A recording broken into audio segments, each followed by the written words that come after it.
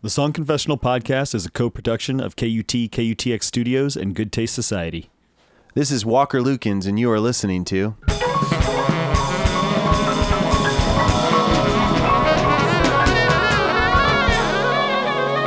you ready? Okay. Song. Confessional. I don't know right offhand. Let me explain to you what we do here at the Song Confessional. So we travel around the country, right? And we record people telling us stories anonymously. And then we give our favorite stories. We call these confessions. We give these confessions to songwriters and bands who write new original songs based on your anonymous stories. On this podcast, you hear the confession, you hear the song it inspired, and an interview with the songwriter. Well, that's normally what we do, but that's not actually what we're doing this time. I'm sitting here with my favorite little political candidate. Tell him your name. What's up? Zach Catanzaro for governor. Zach, why is this episode going to be different than the normal ones? Because it's got a very specific focus, a very specific reason. There's no confession. That's probably the obvious answer. Yeah, so we don't have a confession this time, and the reason we don't is because this song came from an event that we did with the Travis County Democrats office. Like 4 years ago. Yes. So I thought it would be fun, but I have a great memory for completely useless details, and Zach does not. I'm like an Etch-a-Sketch. Once the event's over, the details are just next. You're a fine editor. I remember all of the dumb little bullshit, and you sort of just remember the important facts. Yeah, the emotional concepts. There you go. That's where I live. I think that's well said. All right, Zach. So when was this event? Well, try to tell me. Unfortunately, Walker fucked up because I would have said 2020, but right before we hit record, he was like, "Oh, we did this last midterm." So it was 2018. It was the last midterms, which is why we wanted to put this out now because it's very relevant still. Do you remember when in 2018 it was? I mean, it was before midterms, so I'm gonna say probably September. Wrong. Okay, great. First wrong. Okay, so it was in October. Okay, and this was like down to the wire. It was very much down to the wire. It was after an important personal event of yours. Do you remember which one? I assume I was about to say my wedding, but that was in November. That's timelines, am I right? Bachelor party? It was the day after your bachelor party. It was the day after, which was a whirlwind of a weekend in its own. It was in Big Bend National Park. We did an amazing, amazing canoe trip. Overnight through the Santa Elena Canyon. It was unreal. Pretty amazing. And then Sunday, we got back into the van, and we drove all the way back to Austin. It was raining hellaciously, if you remember. Pouring. Yeah, the storm started coming in while we were still in West Texas. We were eating at that pizza place. It was bad. It rained the entire time. And Zach has a lot of people who love him, so that van was very full. I fell asleep in Chris Brennan's lap. Yeah. That's one of Zach's friends. He has a child, so he cradled me instead of telling me to get the fuck off of him. You guys know Chris as the creator of our lovely logo. Dang. Full circle. That's part true. of the team. So we get back like, 2 or 3 in the morning. Yeah, and then we set up the trailer the next day at Native Hostel. We did. Or maybe No, we didn't have the trailer. No, we didn't have the trailer. So we took over the coffee shop area of Native Hostel. Mm-hmm. Wes Essery set up his recording gear. We started drinking coffee, you and I, and basically the Travis County Democrats office brought in. Well, this will be a fun quiz. How many songs did we make? I think it was 4. I think we made 6. 6? Really? Yeah. Damn, that's some work. We were only there for like 2 days, I think. We were there the whole week. Oh, it was a whole week? See, there we go. That's 3 wrong at least already. That's at least 3 wrong. God, this worked out so much better than I thought it would. I told Zach my idea for this script, and I was like, you're gonna say it wrong, and I'm gonna correct you. Okay, so yeah, it's working out great. Okay, so basically, this amazing woman, Cindy Flint, who worked for the Travis County Democrats office, she got candidates from our local area to come in. They told the bands their stories, and then they wrote and recorded a song in a day in the Native Hostel. First the coffee shop and then the event space. Lots of natural reverb. Yeah, so there was Sweet Spirit, the Bright Light Social Hour, Jane Ellen Bryant, Jane Ellen Bryant, Superphonicos, Mobley, and then I did one with Alexander Beggins from Wild Child. Good lineup. Yeah, and so we did that, and Jim Eno, he decided to bring over a mixing rig and mix it on site. Yeah. And initially the idea was we're just going to make these songs and kind of put them out. And then somebody took advantage of me. I think Jim. It's Walker's favorite game, for the record. Good God.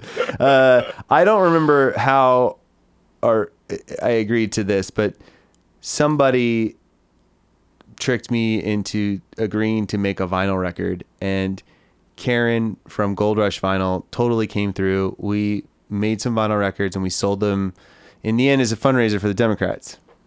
Yeah, and it actually worked out great. It did. It did work out great. It was very cool, and all of the bands really rose to the occasion. Today, you're going to hear a song from Superphonicos. Their song is called Tu Voz. God, I feel so stupid when I speak in Spanish. It's really immediately humbles me. They made an amazing song. They spoke with Julie Oliver, who did not win, Unfortunately. but this song wins. It still bangs. Still bangs. And, you know, if it does anything, hopefully it makes you fucking sign up to vote. Make sure you register. There is still time. There's a million ways to do it. Just Google the easiest one. Sign up. Please go vote. Here is Tu Voz by Superphonicos.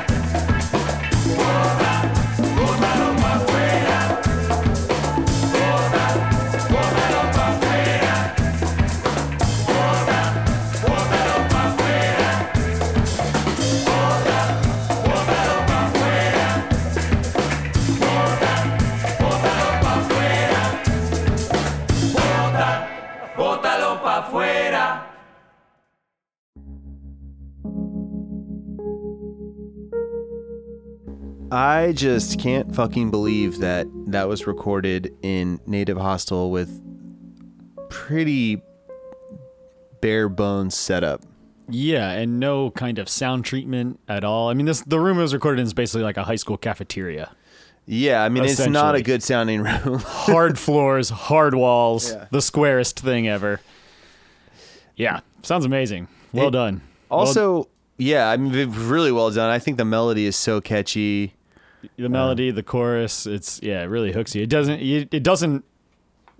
I mean, so much music is political, so what I'm about to say is kind of stupid, but it doesn't it feels too fun and groovy and exciting to be political, but maybe that's why it has, some good effect to it. It draws you in. It still has that effect of drawing you in. Yeah, totally.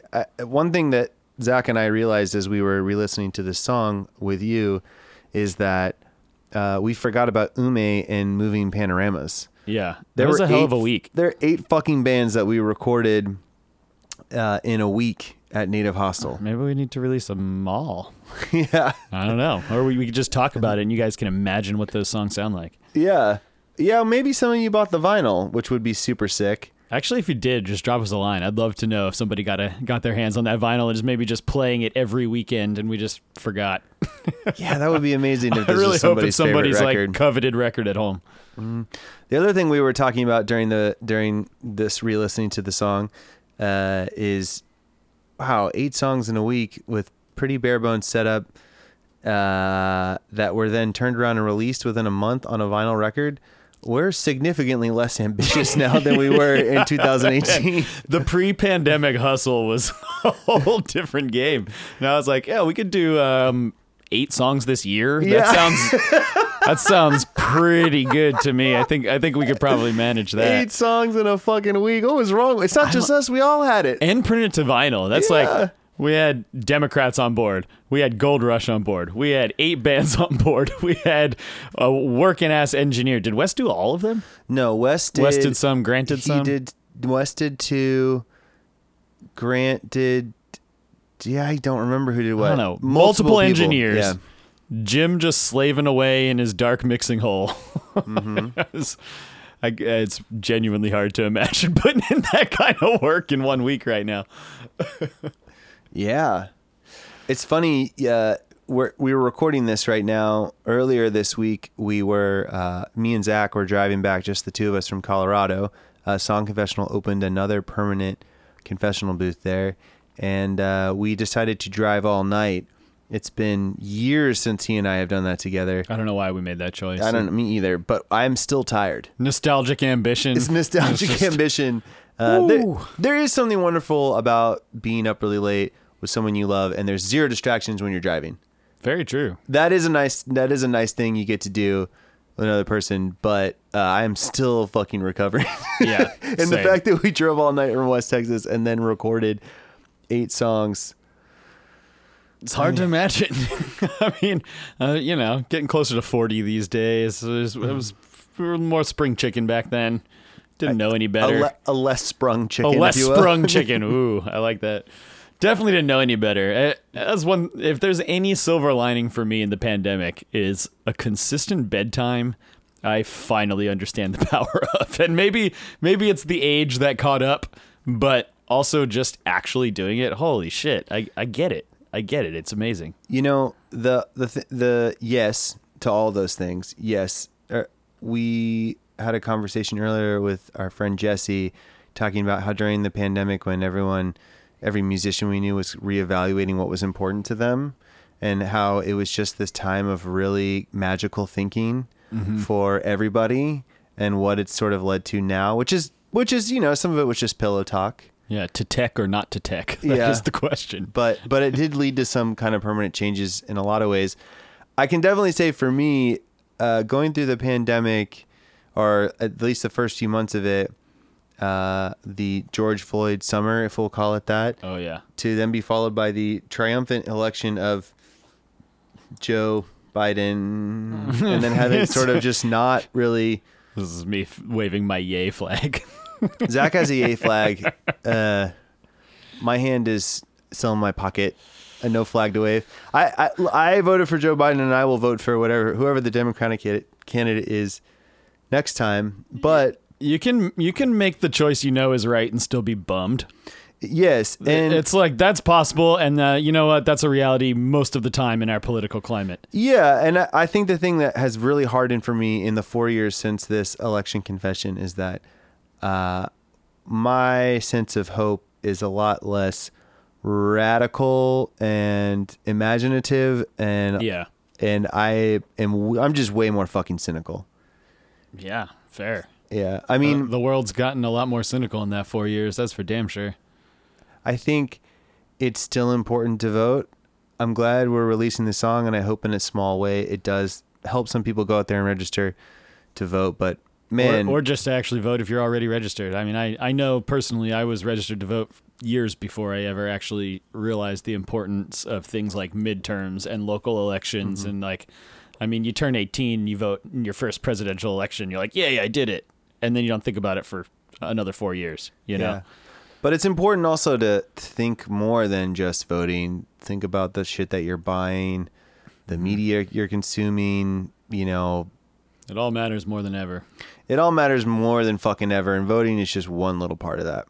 Next, you're going to hear my interview with Nicholas, bandleader, bass player, and founding member of Superphonicos. He will tell you everything it means to be a band leader, as well as what Colombian funk is, what he remembers from making this song, and also what he thinks about voting. Interview.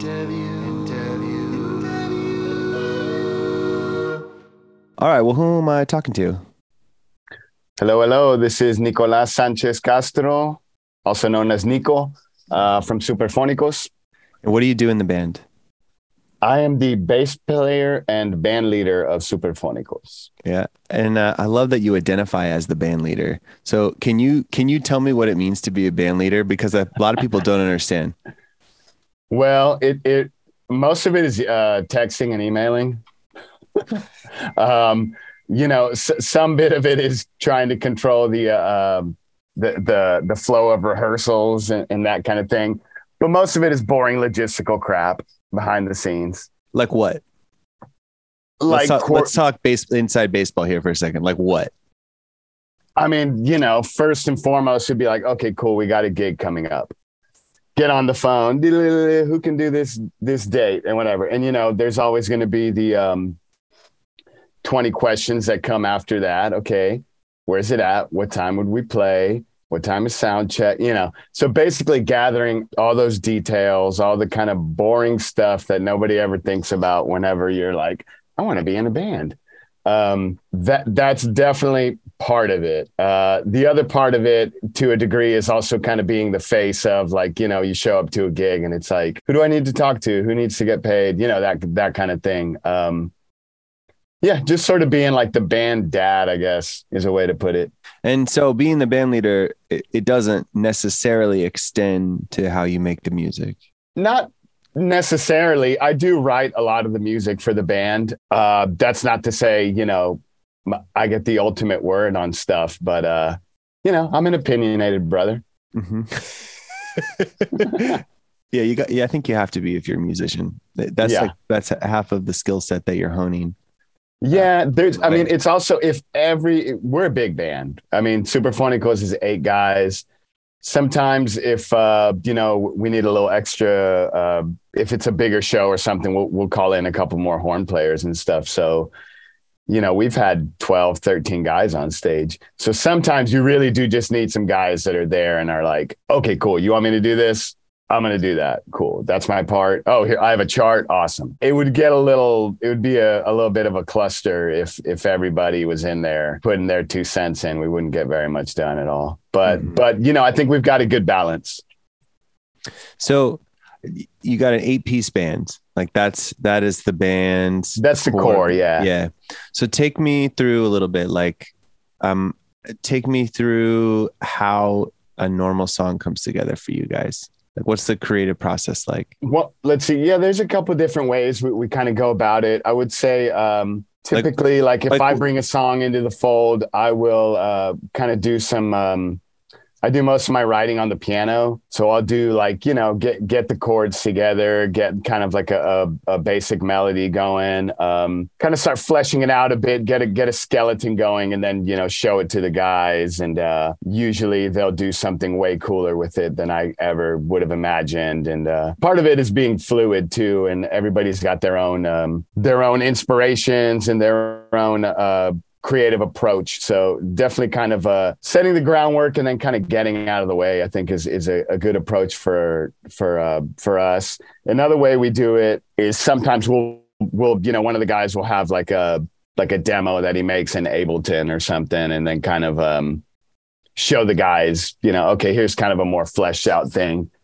So either way works, sometimes even we'll get in there and we'll just crank something out just as an exercise, similar to, what we did with the song confessional thing, where we'll just go in and kind of have an idea, like, let's make a cumbia. Let's not like overthink it too much. And let's just go in there and so there's a few different approaches to it. Yeah. This is what I'm curious about is you're a big band. You said that normally, songs come together slowly for you guys. What's the name of the song that you made for the song confessional? It's called Tu Voz, which means your voice. And how long did you work on this track for? From, okay, we're starting to, this is recorded. How much time did you have? Oh boy, it was a while ago, so I can't know exactly, but I'm going to guess we had 4 hours total, I think is what we had allocated. Yeah, I think you had about 4 hours. So I think I'm pretty sure from the moment, we started just writing words down on the page to when we actually started, hitting record, couldn't have been more than an hour and a half would be my guess. 2 hours at the most, but I'm thinking probably about hour and 30 minutes. We were already kind of recording the record button. Wow. So it's pretty quick. I mean, what's really the difference in terms of a song you spend an hour and a half on versus a song you spend like 6 or 7 rehearsals on? Like, is there a noticeable difference in how the song turns out? Well, one thing about this one was we had a kind of a pared down group for this, for that session. A couple of our guys couldn't make it. Mm-hmm. So I don't know if that made it easier. It possibly could have, because we didn't have the horn section on it. We just had Jaime, who's the lead singer, and he also plays an instrument called the gaita, which is a traditional Colombian flute. Mm-hmm. So he handled I guess the kind of a horn melody. I think Eric also backed him up on the guitar, playing the melody as well, or maybe a harmony of it. But so that probably helped a little bit that we had less dudes in there. We had played ACL Fest the day before, which was super awesome. And we're all, kind of riding that high. We showed up and it was like pouring rain. I remember it was like super heavy rain that day. Yeah. I don't know. Sometimes these like weird kind of outside factors help you kind of get into the mode. I know for me, I always love being in the studio when it's like a rainy day outside. I just kind of feel this different vibe. Like I'm not missing anything out there. I can't be outside. I'm in my little cave here. So I think that definitely helped us crank it out. I think to answer the question, really, this exercise of writing a tune and recording it in a matter of hours, really, you have to go with your first instinct, which most of the time is right. We've been doing this a while. We know what sounds pleasing and what works. I think with that said too, whenever you're trying to really make something that's out of the box or not like, it's something that you've already done, it does take a little bit more time to really hone in on a new concept or a new idea. But I feel like most of those, if we say, okay, yeah, this thing took 6 or 7 rehearsals to work at, a lot of that, I mean, it probably could have been done in 2 rehearsals. A lot of it is just bickering back and forth or trying shit out that may or may not work. So there's something to be said about just going with what works and what is tried and true. Yeah. And I think we've definitely got a formula that we work towards, and then kind of we try and weird it up a little bit from there, you know? Yeah.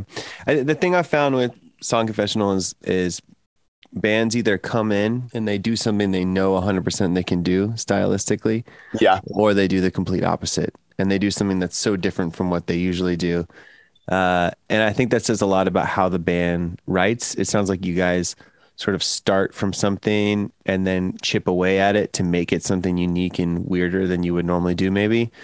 Sure. And I think for a lot of other artists that we've had, you know, like this track that's coming out after yours is by artist Pom Pom Squad, and they did something really different from what they usually do, in part because she didn't have a lot of time to sit with it and kind of bring it back into the fold of all the stuff that she normally does, you know? Uh-huh. So it makes sense. That is what happens when you don't have a lot of time to do your thing, you know? Yeah, I think it was helpful that we had a pared down instrumentation, because normally, yeah, it would be like, okay, cool. What's the keyboard part going to be? What's the, you know, sax line? And, you know, so we kind of, knowing that we didn't have those instruments in the fold for this session, I think, yeah, it just helped us kind of, you know, slim down a little bit and think of it in a more streamlined way. Yeah. So what is this? I mean, the reason we're here is because we got more midterm elections. I mean, the last time we got together and we did this project, it was the midterm elections, and here we are 4 years later. It's the midterms again. You talked to Julie Oliver, a woman who was running for a state congressional seat, and you guys wrote the song called Tu Voz. So what is the song about? What inspired you about that conversation with her? So let me pull up the lyrics here. Well, really a big part of it was just like empowering, just kind of, so the name of the song Tu Voz is your voice. So it's really kind of boiling it down to, like, you know, the importance of voting is really, it is your voice. It is letting your voice be heard. And, you know, a lot of times it seems like a draining exercise to go vote, but ultimately that's how you can let your voice be heard, you know? So that's sort of one of the takeaways we took from Julie's story. Also, you know, the way she put herself through college. I think she was like a single mother. So just really an inspiring story of, you know, overcoming adversity. So we kind of tried to frame that into the lyrics a bit. So can you know, these lyrics are in Spanish. This is the first song we've ever put out with lyrics not in English.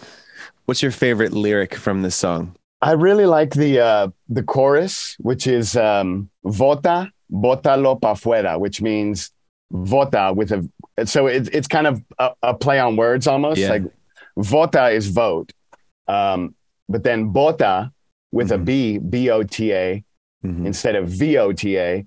B-O-T-A means to throw something away. So it's like vota, vote, bótalo pa fuera, like throw it away, throw him away. Really, you know, we're talking about the opposition in that sense, you know? Yeah. So like go vote and throw this other dude away, you know, like get Julie in there. And unfortunately it didn't happen, but you know, that's the beauty part of the democratic system here, is that we can, you know, we get another chance. So yeah, midterms are coming up again, and you know, we're always hoping for a better outcome, always hoping for, you know, more understanding and more reasonable people in office.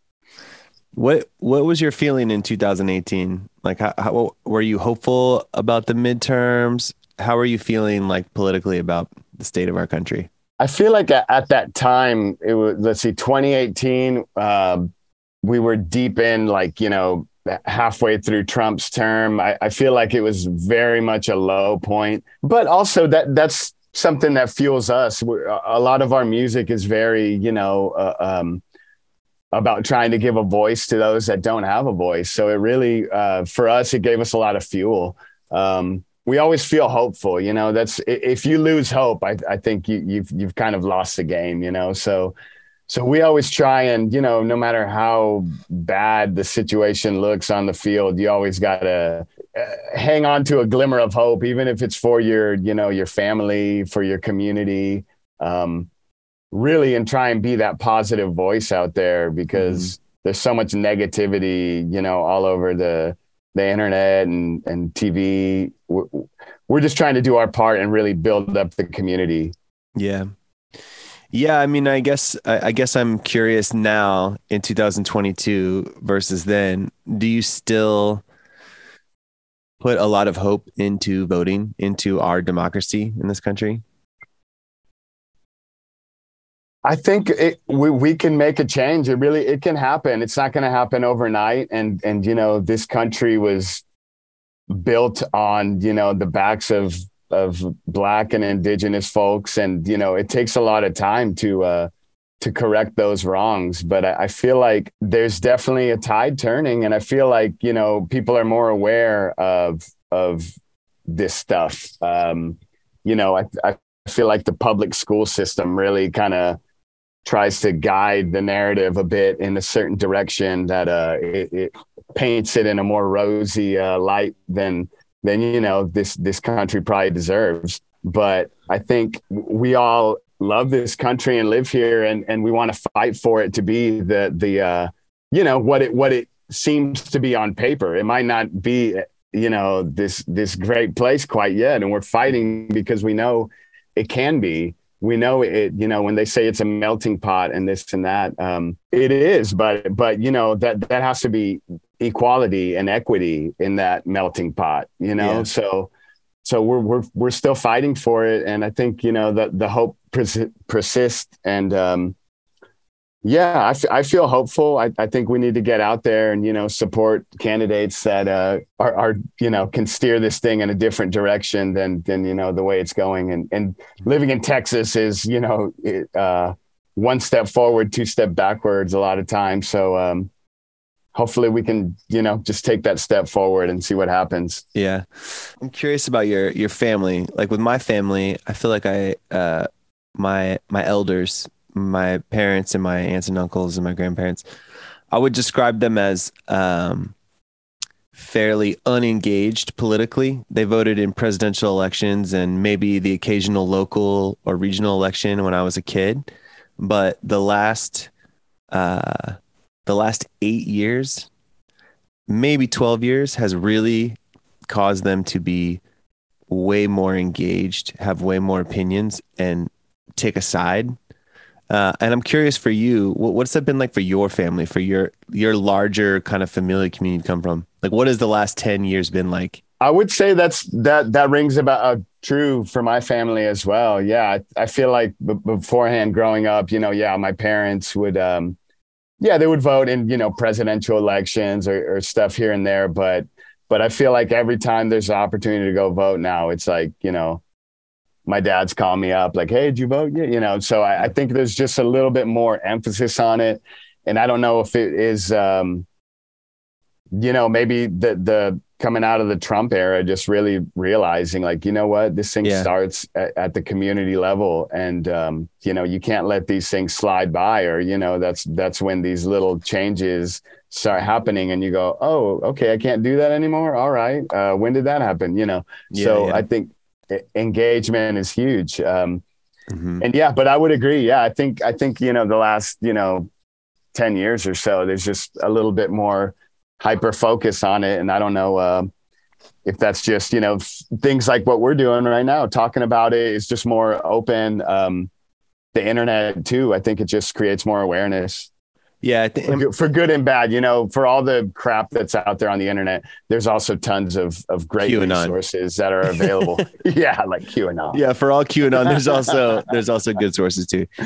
Yeah, I think, and I'm not ragging on my family, but I just think that there was this kind of American attitude where you could be apolitical, you could not have political opinions, and it seems like now you can't be that way, I know for like my family, I moved here. I was born in Dallas. I moved to Austin in probably like 2007 or something. But my parents moved from Colombia in the early 80s. And, the political system in Colombia has always been very conservative, but also super corrupt, like just the model of corruption. unfortunately, which, you know, there was, I don't want to get ahead of myself, but there No, was please. actually an election that just happened. And for the first time ever, Colombia just selected a leftist candidate, Gustavo Petro, Wow. and a Afro-Colombian woman is the vice president, which, you know, these are like unheard of. And it really was the engagement from the Black, Indigenous, people of color, the LGBTQ community, all these underserved communities are the ones that really said enough is enough and really turned the tide. And you know, coming from a place with such deep corruption like Colombia, I think there's always tons of skepticism of the political process and of, you know, just your elected leaders. So I don't know if some of that maybe worked its way into my family, you know, or just like, you know, just this kind of like a feeling of whatever I do, it doesn't matter because they're going to skew it a certain way and the votes are going to show up for this person or whatever. So there could have been a bit of that, you know, growing up and maybe, you know, have my parents, you know, left Colombia in the 80s due to, you know, tons of corruption and slim opportunities. But I think right now is just this time where you realize, you know what, a change can be made. It's, you know, and I think that's a great example of what's happening in Colombia right now. Yeah. And that's not to say there's not still skepticism around, okay, what are they actually going to do now that, you know, there's a leftist candidate in power and, you know, only time will tell. But, you know, after years and years and years of turmoil and violence and everything, you know, hopefully this will help turn the tide a bit. So with that said, you know, I think keeping the faith and keeping hope in the democratic process is a must. Yeah.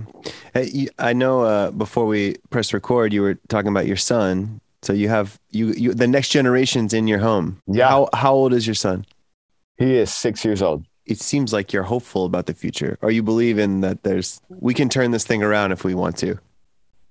Yeah. I mean, I think I really don't have a choice. I have to be hopeful for him. You know, I have to believe that we can make a change and do everything in my power. I can't just roll over and, you know, accept it, accept things that I don't think are right or you know, that I know are wrong. You know, we have to fight for it, even if it seems like a David and Goliath type situation. We have to, you know, and it's not tough. That's not to say, you know, I might not be in you know, once he's asleep and go in there and look at him and go, holy shit, we got a lot of work to do, man. Because I want my son to have clean water.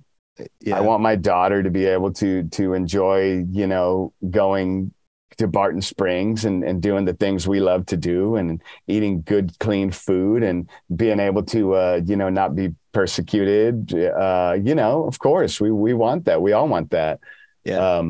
And at times it seems difficult and out of reach, but yeah, we got no choice. We have to fight for it. Yeah. Before I let you go, man, I just wanted to shift back to some music stuff. So you guys describe yourselves as Colombian funk music. What defines? Yeah. I'm a big funk music fan. What defines Colombian funk? Well, I think that was kind of a tagline that we came up with, you know, when we started this thing. Maybe we played our first show November of 2016. Damn.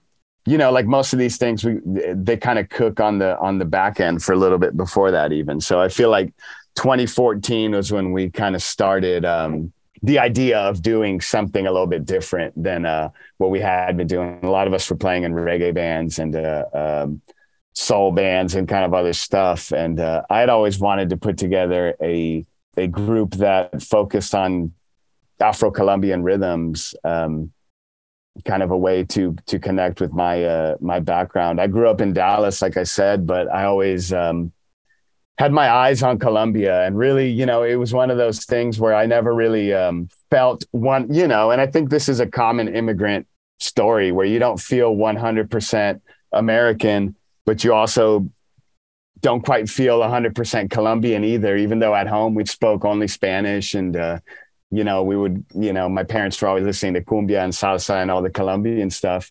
There was also plenty of, like Billy Joel and Genesis and, American stuff going on in the house. But for me, I always wanted, I think through music is kind of how I felt like a connection back to Colombia. And so I always wanted to put a group like this together. And then, the pieces kind of fell together in 2016 when Jaime Ospina, who's the lead vocalist of the group, he moved to town that summer. And we had already kind of been doing this thing. We were looking for a singer. And, he landed here on a Thursday. And I met him. He maybe got to town on a Thursday at noon. And I met him like 6 p.m. that same day. So it was one of those things where it's like kind of like, the stars align. It sounds corny, but sometimes it happens that way. Yeah. Wow. So I think at the time we really focused on the parts of the equation that we thought would very quickly describe what we did to people in just a couple words. And I think that the Afro-Colombian funk is kind of what came out. That's not to say that's where our sound begins and ends. We definitely, I think as of late, I've been using more the term like Afro-Colombian fusion, which is, even more vague, but I think because we definitely incorporate I would say the kind of the well that we drink from to get inspiration is really like a lot of the Caribbean coastal sound from Colombia, which is kind of that roots cumbia with the gaita flutes and there's a traditional drum called the tambor alegre, which we use in a lot of our stuff. So that's kind of the roots of what we do, but definitely we go from there and incorporate American funk and blues and jazz and Ethio jazz and definitely all kinds of different rhythms from the African diaspora and really just kind of create this sancocho, this big kind of blend of sounds. But I don't know. Afro-Colombian funk is kind of what jumped out because it was like the elements that kind of we thought would make sense to people, just, seeing it written down, like, okay, that sounds interesting. Can I ask a favor of you? Yeah, what's up? Would you make me a playlist of like maybe hour and a half long playlist of kind of like core inspiration music for Superphonicos?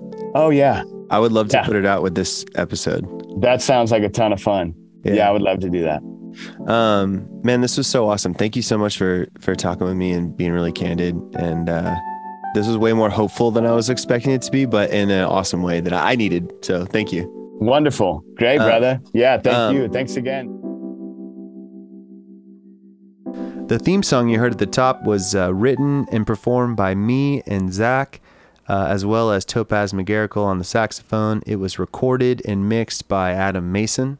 Song Confessional Podcast is produced by myself, Zach Catanzaro, Walker Lukens, Aaron Blackerby, Rylan Kettery, Jim Eno, Mike Lee, and Adam Mason, and brought to you by KUTX. If you like this podcast, the absolute best thing you can do is send an episode to a friend or an enemy, just something that you know they'd like. And I know that you know what your enemies would like because what you hate in them is what you hate in yourself. The other thing that you can do is like and subscribe to this podcast wherever it is you listen to podcasts and write a review. Thank you so much.